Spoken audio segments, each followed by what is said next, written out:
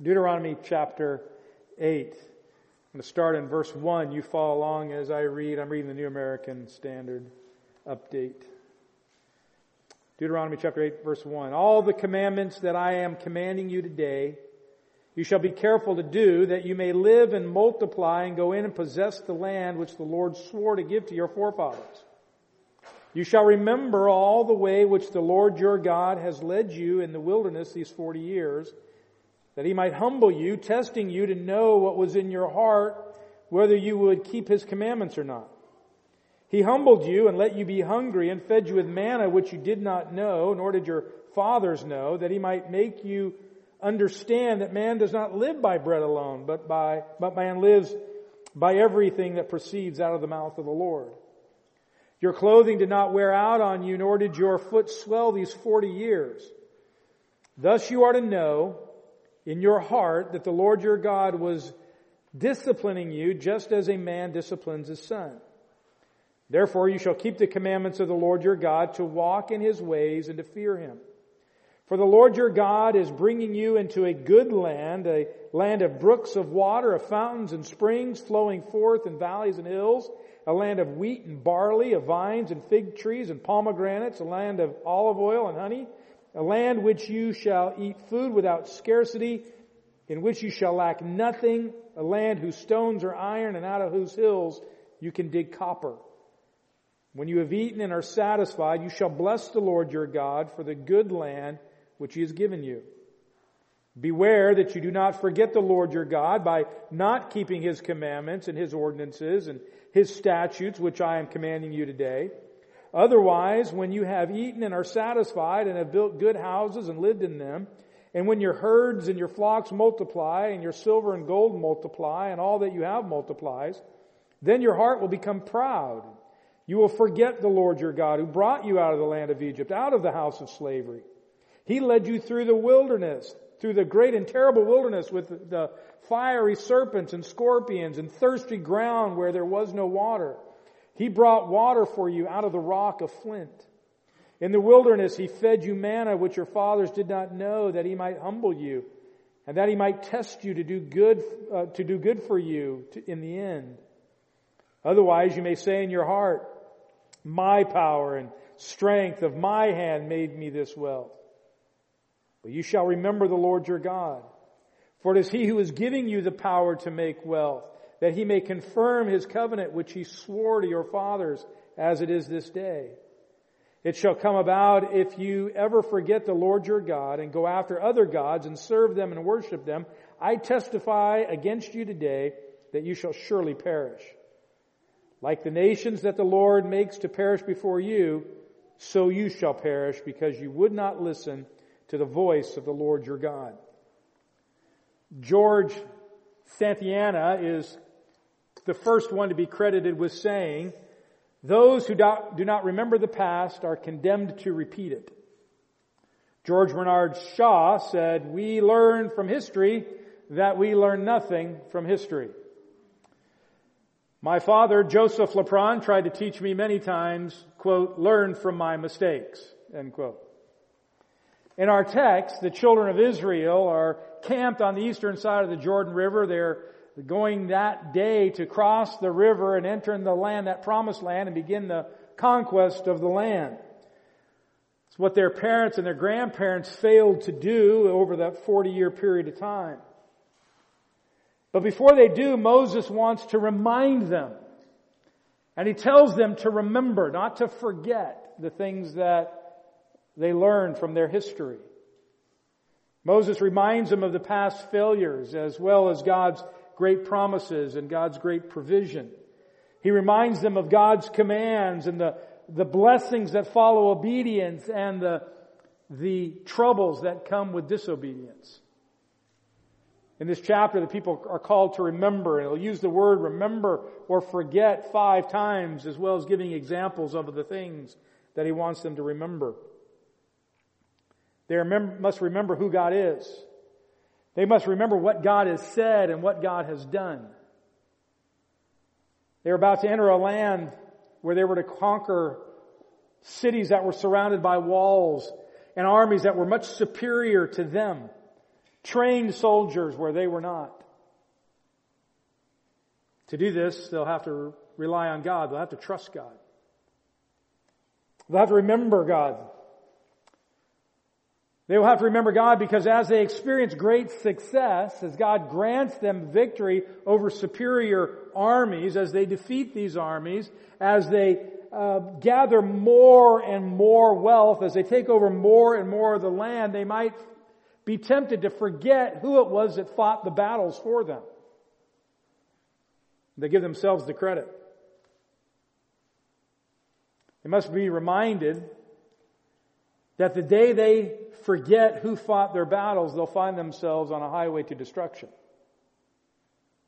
Moses warns the people against pride and presumption. The first verse of the chapter serves as a purpose statement, really for this chapter, but even more than that for the entire book, when he says, all the commandments that I'm commanding you today, you shall be careful to do, that you may live and multiply and go in and possess the land which the Lord swore to give to your forefathers. That's really the theme of the entire book. The theme of the entire book is you're about to go in and take the land, and you need to remember what God has said. Remember the law. Deuteronomy is the second law, or second law giving. It's not a new law. It's just reiterating the law for this generation that wasn't alive at Mount Sinai or was too young to remember. So it's a reiteration of all that God has said, and Moses reiterates their history as well. If Israel is going to succeed, if they're going to have the good life, if they're going to grow in numbers, if they're going to prosper, they must obey the commands of God. God's plan and purpose for Israel is far greater than merely giving them real estate. It's not here just, you can have the land and then I'm done with you. God's purpose was stated when He promised Abraham, I will make of you a great nation, and through your seed all the world will be blessed. So God's intent for Israel has always been for them to be a light in the world. That through them the Messiah would enter the world. God would disclose Himself to mankind through the nation of Israel. Therefore, He cannot tolerate their rebellion without there being consequences. To that end, Moses admonishes the children of Israel to remember what the Lord has taught them and remember what the Lord has done for them. As we remember God and we remember what He has done and we remember what He has said, it keeps us close to Him. It's when we forget that we wander away. So number one, remember what God has taught you. Remember what God has taught you. Well, He taught you humility. Look at verse 2. You shall remember all the way which the Lord your God has led you in the wilderness these 40 years, that He might humble you, testing you to know what was in your heart, whether you would keep His commandments or not.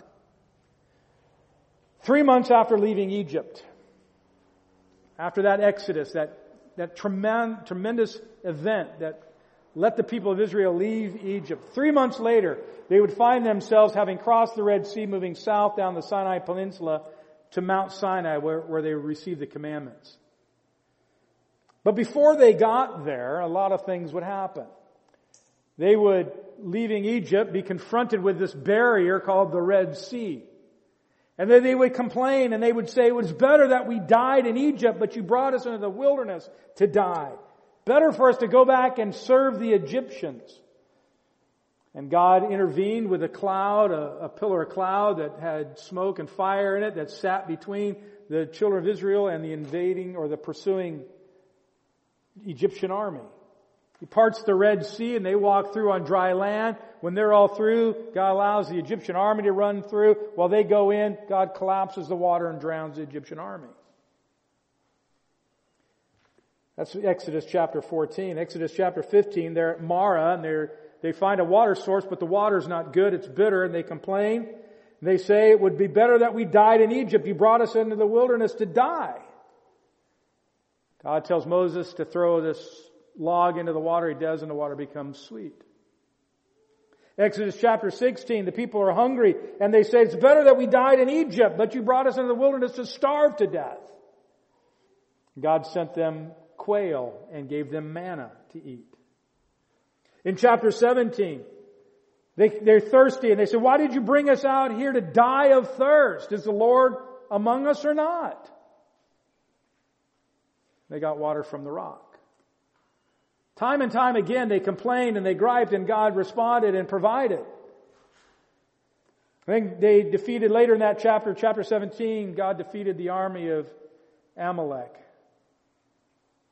Then in Exodus chapter 19, as they camp at the base of Mount Sinai, God's presence ends up on the top of the mountain, and there's lightning and thunder and there's smoke and fire and earthquakes, and it's terrifying to the people. So afraid that they say to Moses, you go talk to God for us and you come back and tell us what He said, because if we even hear His voice, we're going to die. Moses goes up on the mountain to receive the 10 Commandments, and you might remember while he's up there receiving the commandments, the people are down in the valley worshiping a golden calf.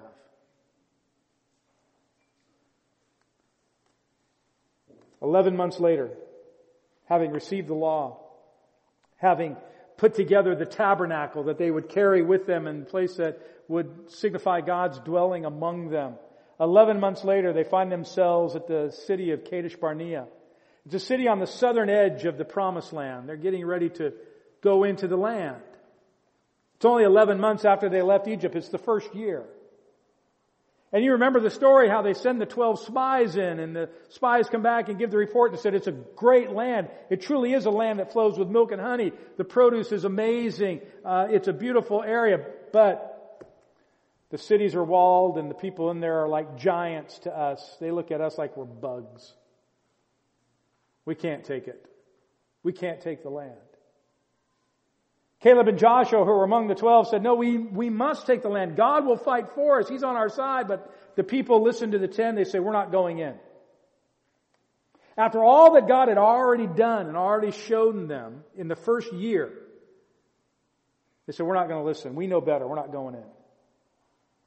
So God's response to them, Numbers chapter 14, verses 22 and 23, God says, surely all the men who have seen my glory and my signs which I performed in Egypt and in the wilderness, yet have put me to the test these 10 times and have not listened to my voice, shall by no means see the land which I swore to their fathers, nor shall any of them who spurned me see it. They're saying, God says, go into the land. They say, we're not going. And God says, that's right. You will never go in.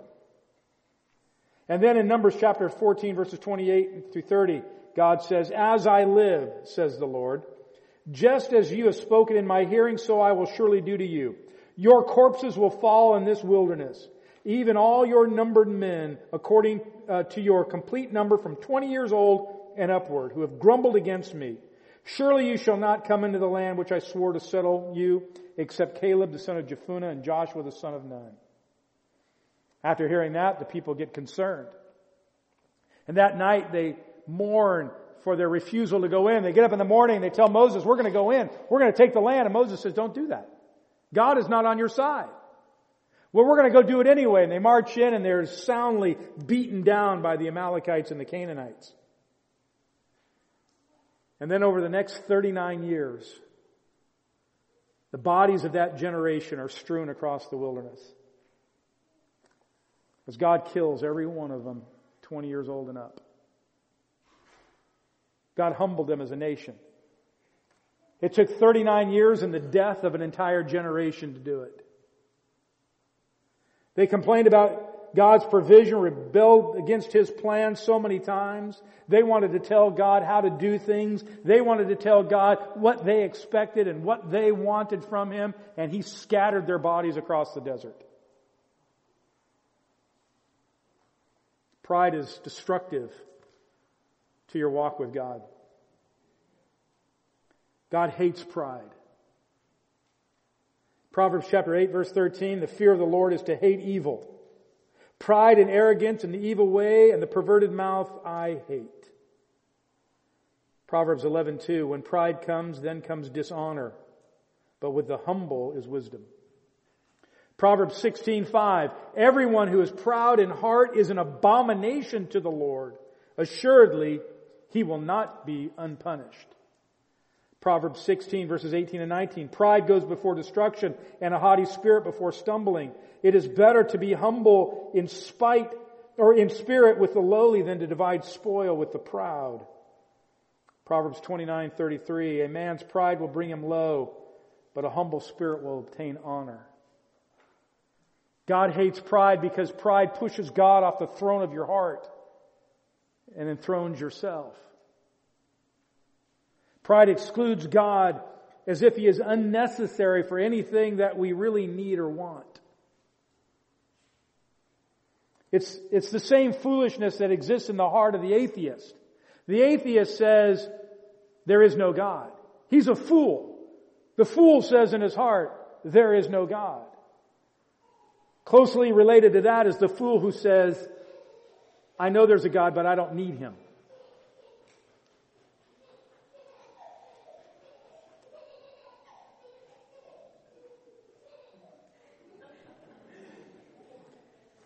Energizers. Listen, folks, we're dependent upon God for everything. Don't fool yourself. Don't fool yourself into thinking that there's something that you can get on your own. You and I are dependent upon God for everything. When in our hearts and our minds we think that we're the reason for our own success, we've forgotten the lessons from history. We've forgotten that God has given us everything and God opposes the proud, but gives grace to the humble.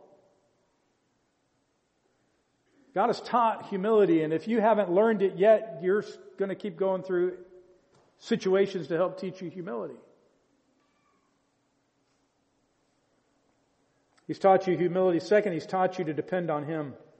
Verse 3, He humbled you and let you be hungry and fed you with manna, which you did not know, nor did your fathers know, that He might make you understand that man does not live by bread alone, but by every word that proceeds out of the mouth of the Lord.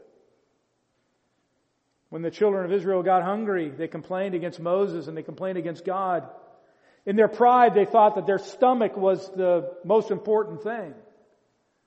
I need food, and they would say, we need the meat that we had in Egypt. We need the vegetables and the fruit that we had in Egypt. If we just had that, if we just stayed in Egypt, we'd be fine.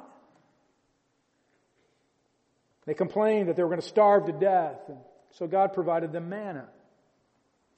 And manna is unlike anything else that they've ever seen or heard of. There was nothing else like it. They couldn't go to a grocery store and buy manna.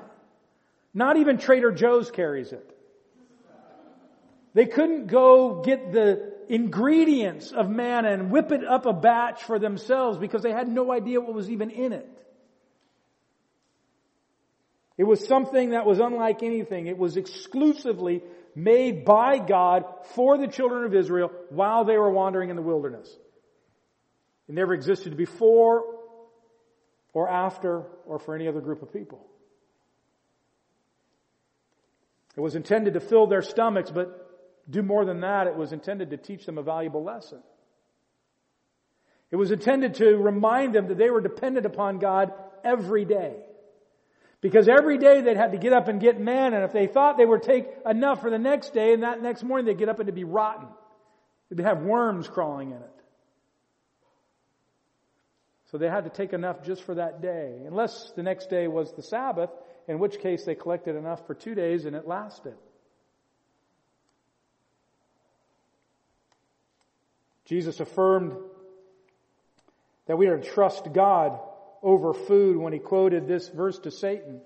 Having fasted for 40 days and he was hungry, and Satan came to Jesus in that wilderness and said, if you are truly the Son of God, make these stones into bread. Jesus quotes Deuteronomy 8:3. Man shall not live by bread alone, but by every word that proceeds out of the mouth of God. He's not just saying, hey, you need bread and you need Bible study. That's not what He was saying. He's saying, listen, the only reason you live at all is because of everything that comes out of the mouth of God. The only way you can survive this world is because of the things that come out of the mouth of God. God let His people get so hungry and so thirsty that they thought they would die, so that they would come to understand that God can provide in a miraculous way. so that they would depend upon Him. Listen, there was nothing in that manna that was fortified with vitamins and minerals in order to sustain physical life. It was an object lesson. God can sustain life however He wants. And you just got to trust Him every day. Here's the truth. We learn to depend on God in the wilderness. It's when we're in the wilderness that we learn to depend upon God. Because when we live in the land of plenty, and we have everything that we think we need, we don't tend to show our dependence upon Him. We show our dependence upon everything that we have. Be it our bank account, be it our intellect, be it whatever.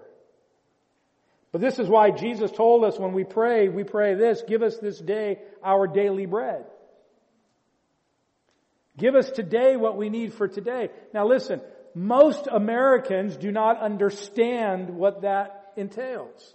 Because if we're honest, most of us, if we were to pray, give us this day our daily bread, are not really thinking about, give me what I need for today, because we have an abundance already. I dare say almost everybody in this room, if not everybody, has enough food in your house right now for at least a week. Unless you're the Elliots, it's probably only 3 days. But listen, I have enough cereal in my house to last the next 8 months. Unless you're the Elliots, then it's a day and a half. But most of us have plenty. So when we think, give us this day our daily bread, we're not living in the mindset of the people of Israel. We're not living in the mindset of those who lived in a society where you had to go out and pick your food for that day and go get the water that you were going to drink for that day. Give us this day our daily bread causes us to depend upon God every day.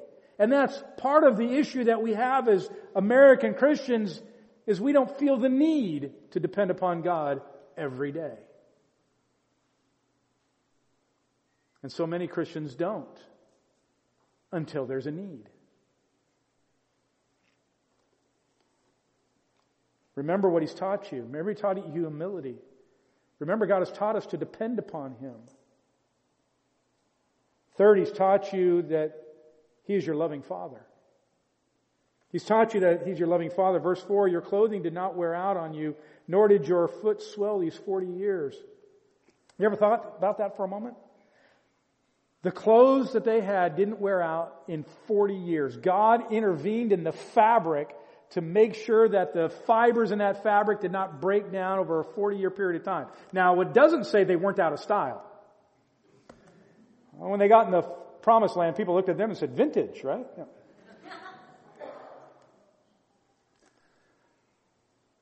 Put this on your mind too. That generation was wearing their dead parents' clothes. These were slaves when they came out of Egypt. They didn't have a suitcase full of clothes. In fact, most people didn't have that anyway. Even through the time of Christ, clothes were often seen as currency. If you had 2 or 3 outfits, that was a sign of wealth. So these people had one outfit, maybe something else that they put on while they were cleaning the first outfit. But that was pretty much it. For 40 years, their clothes don't wear out. Their sandals don't break down. The soles never wear out. The straps never break. For 40 years. If God is interested enough in them to make sure their clothing and their shoes don't wear out and their feet don't get tired, He has a pretty deep interest in them. He cared about their clothes. He provided for them even while He disciplined them. Is not the action of a tyrant, it's the action of a loving Father. And He goes on in verse 5 and says, thus you are to know in your heart that the Lord your God was disciplining you just as a man disciplines his son. The discipline that God poured out on the children of Israel was to educate them. It was to refine them. It was to train them. It was to perfect them. That's what God does to His children. Listen to Hebrews chapter 12, verses 5 and following. My son, do not regard lightly the discipline of the Lord, nor faint when you are reproved by Him. For those whom the Lord loves, He disciplines, and He scourges every son whom He receives. It was for discipline that you endure. God deals with you as with sons, for what son is there whom his father does not discipline? If you are without discipline, of which all have become partakers, then you are illegitimate children and not sons. Furthermore, we have earthly fathers to discipline us, and we respected them. Shall we not much more rather be in subject to the Father of spirits and live? For they disciplined us for a short time as seemed best to them, but He disciplines us for our good, so that we may share in His holiness. All discipline for the moment seems not to be joyful, but sorrowful. Yet to those who have been trained by it, afterwards it yields the peaceable fruit of righteousness. If God does not discipline you, then you are not His child. If you are His child, you must expect Him to discipline you. Whom the Lord loves, He disciplines. This is a sign of love, that He is a loving Father. So the discipline that the children of Israel incurred, including that death of that generation that failed to go into the land, was all an act of love for the next generation.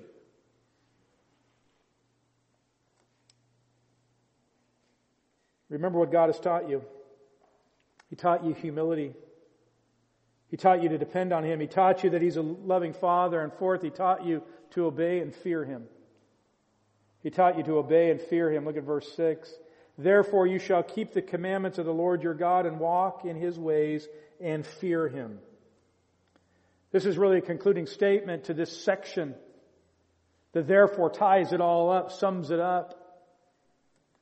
Because He's taught you humility, because He's taught you to depend on Him, because He's taught you that He is your loving Father, the conclusion is keep His commandments and fear Him. Now the NIV translates the word fear there as revering, and it's not a good translation there. The whole context is afraid, because the context is the death of the previous generation. So while fear can be translated revere, it's better here to translate it as fear. That there's a legitimate fear of God. That we fear that God's wrath because of our sin. We fear God taking our rebellion seriously. In this age of grace that we live in, it's easy to forget to obey God and to fear Him. Well, I can do whatever I want. It's the age of grace. God's going to forgive me anyway. What difference does it make? That's a statement from somebody who has no fear of God.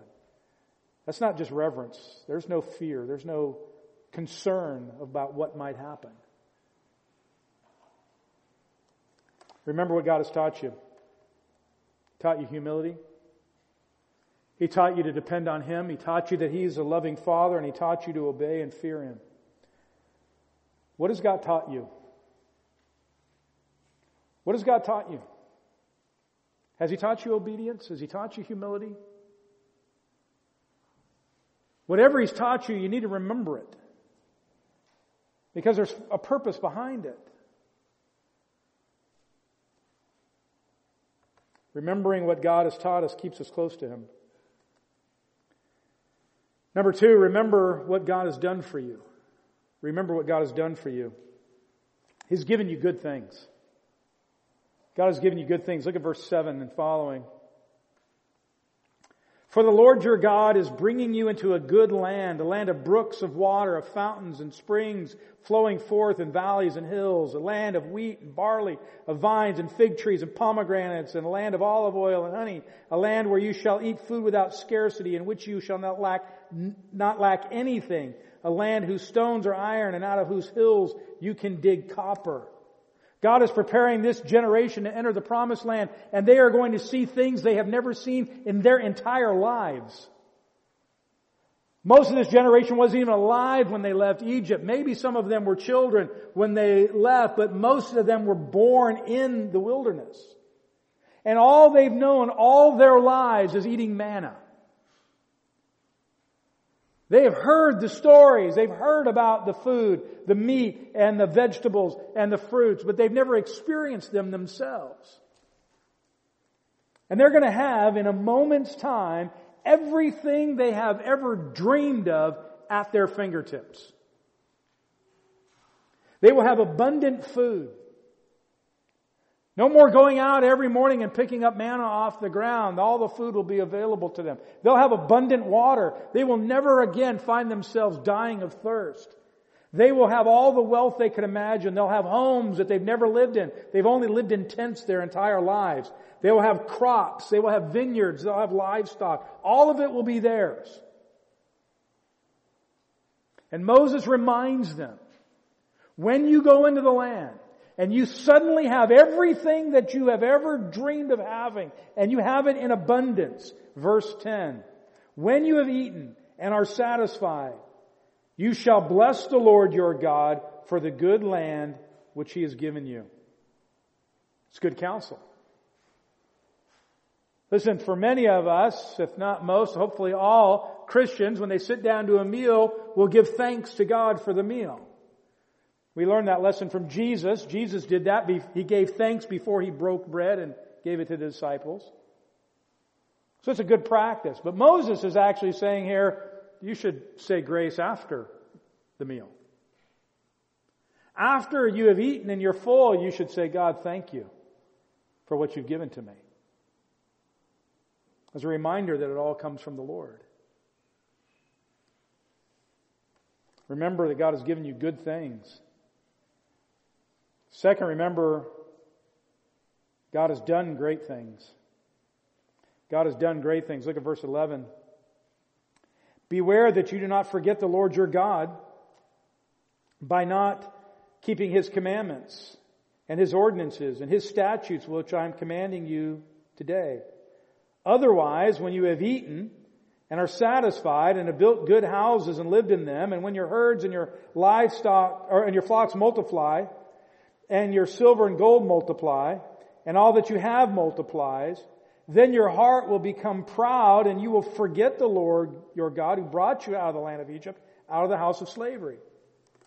Keep on remembering, in other words, all that God has done for you. The wilderness produced humility. Abundance can lead to forgetfulness.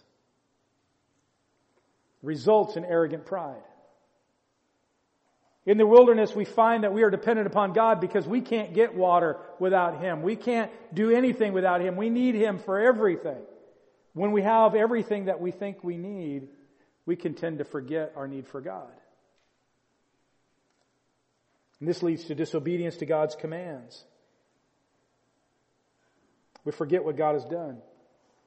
Look back at the summary of the law in Deuteronomy chapter 6. Deuteronomy chapter 6, starting with verse 4. Here's a summary of the whole law. Hear, O Israel, the Lord our God, the Lord is one. You shall love the Lord your God with all your heart, with all your soul, and with all your might. These words which I am commanding you today shall be on your heart. You shall teach them diligently to your sons, and shall talk about them when you sit in your house, and when you walk by the way, when you lie down, and when you rise up. You shall bind them as a sign on your hand, and they shall be as frontals on your forehead. You shall write them on the doorpost of your house and on your gates. Then it shall come about when the Lord your God brings you into the land which He swore to your fathers, Abraham, Isaac, and Jacob, to give to you, great and splendid cities which you did not build, and houses full of good things which you did not fill, and hewn cisterns which you did not dig, vineyards and olive trees which you did not plant, and you shall eat and be satisfied. Then watch yourselves that you do not forget the Lord who brought you out of the land of Egypt, out of the house of slavery. Again, you see it again, their reminder, hey, don't forget. When you have all this abundance, when you have everything that you think you need, don't forget where it came from. Don't forget who gave it to you. You didn't even work for it. You didn't even earn it. You didn't build it. God has given it to you.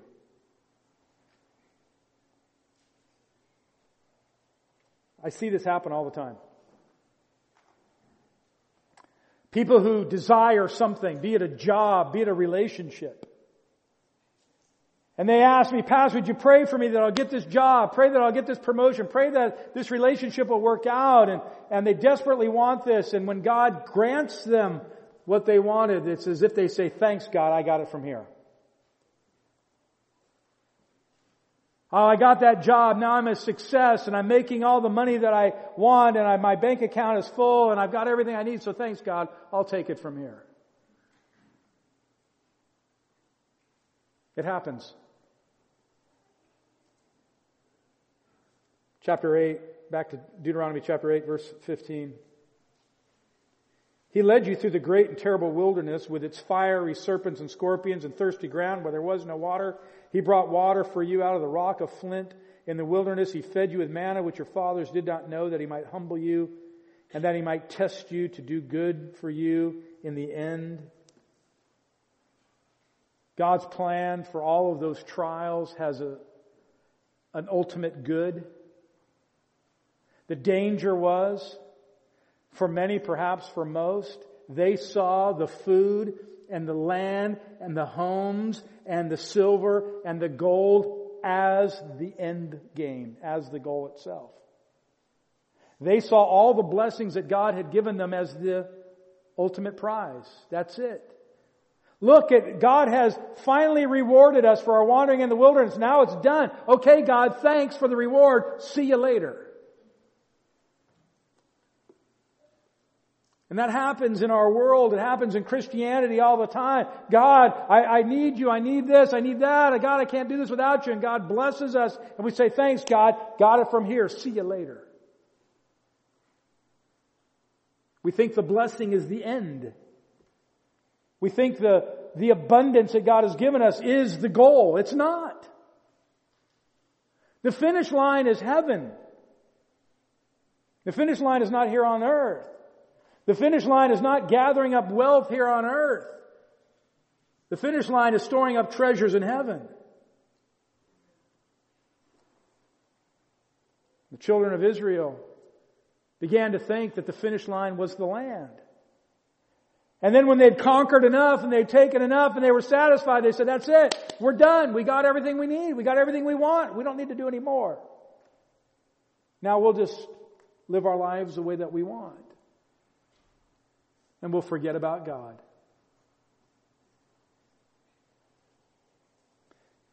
Well, just like for Israel, God wants us to represent Him to the world. We don't just say, God, everything I need, God, thanks. I'll just take it from here. God wants our lives to reflect His glory. Not just glorifying Him for the material things that He's blessed us with, but glorifying Him for who He is and the salvation that He's offered us. How many Christians see God's favor and think that His favor is all that their Christian life is about?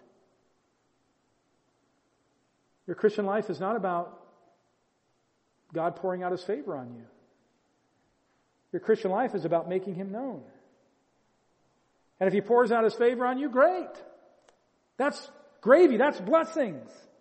Unless you don't like gravy, then it's not gravy. Then it's whipped cream. And because there are two kinds of people, you like gravy or whipped cream. Digging this hole deeper, aren't I? Moses warns what will happen when they forget the great, wonderful things God has done. Verse 17. Otherwise, you may say in your heart, my power and the strength of my hand made me this wealth. Well, that's a real common problem today. Look at what I've accomplished. Look at, I've worked hard for this. Look at what I have. It's common for many Christians, I've seen it so many times, to act as if the only thing they need God for is forgiveness and a ticket into heaven. As if God's some benevolent train conductor. Here, let me punch your ticket into heaven. Go ahead. Get on the train. That's all I'm here for, is just to punch your ticket.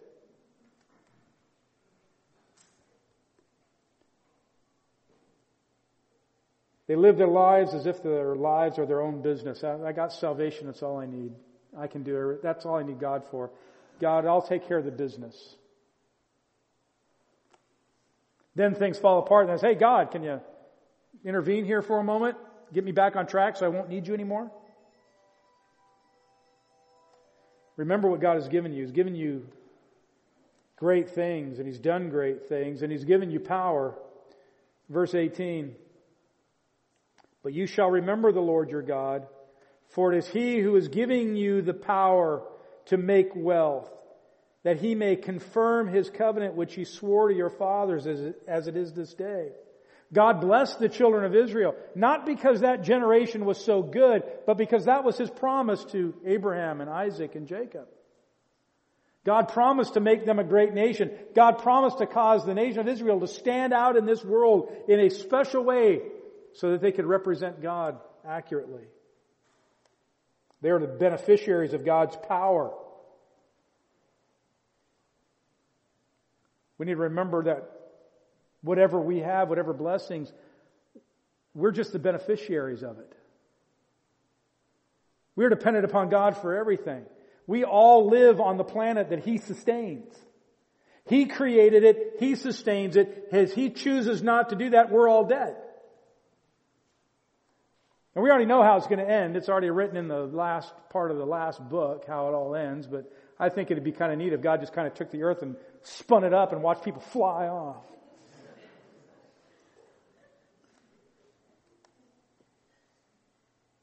We're dependent upon God for the very air we breathe. If God wants to turn off the oxygen of this world, He could do it. And we're breathing into the lungs He created.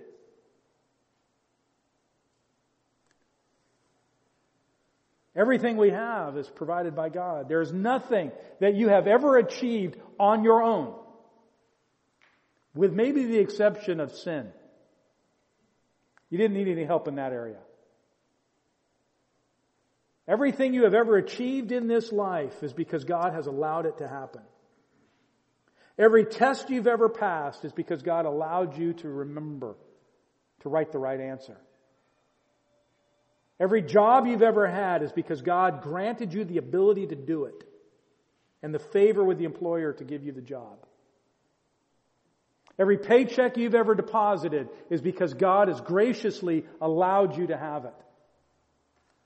Let's not forget. It's all His.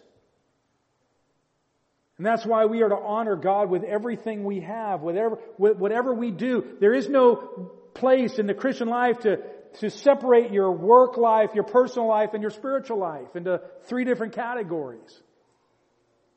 Our relationship to God covers all of it. In everything, He is to have the preeminence. Recognizing that we have nothing apart from Him. God has given us good things. God has done great things, and God has given us power. And fourth, God has promised consequences if you forget Him. God has promised consequences if you forget Him. Verse 19, it shall come about if you ever forget the Lord your God and go after other gods and serve them and worship them. I testify against you today that you shall surely perish. Like the nations that the Lord makes to perish before you, so you shall perish because you would not listen to the voice of the Lord your God. For the generation previous to this, their punishment was death, and they died over a period of 39 years all over the wilderness. For the generations to follow this, their punishment for neglecting God, forgetting God, would be slavery to pagan nations. Now you and I, if we're believers, don't have to worry about losing our salvation.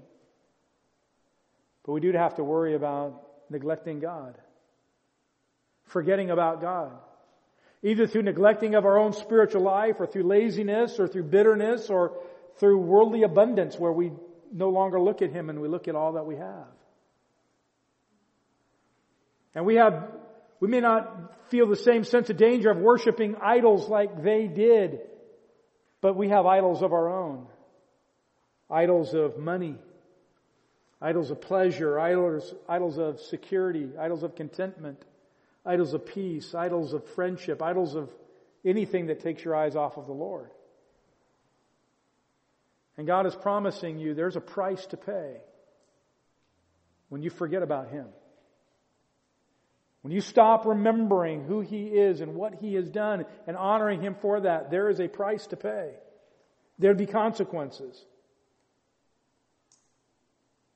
So I ask you, what has God done for you? What has God done for you? Well, if you're saved, He forgave your sin and He saved your soul. Has He done anything else? Yes, everything. Everything in your life He's done.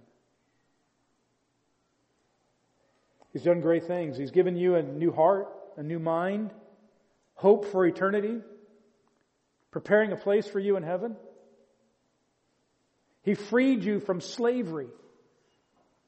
Because prior to salvation, you were a slave to sin, and He made you a new creature, and He adopted you into His own family forever and ever. He's given you the power to live in this world. He's given you the indwelling Holy Spirit to teach you and to lead you and to convict you and to guide you and remind you. He's given you the ability to be content with whatever you have. He's given you a heart that's capable of loving Him and loving others.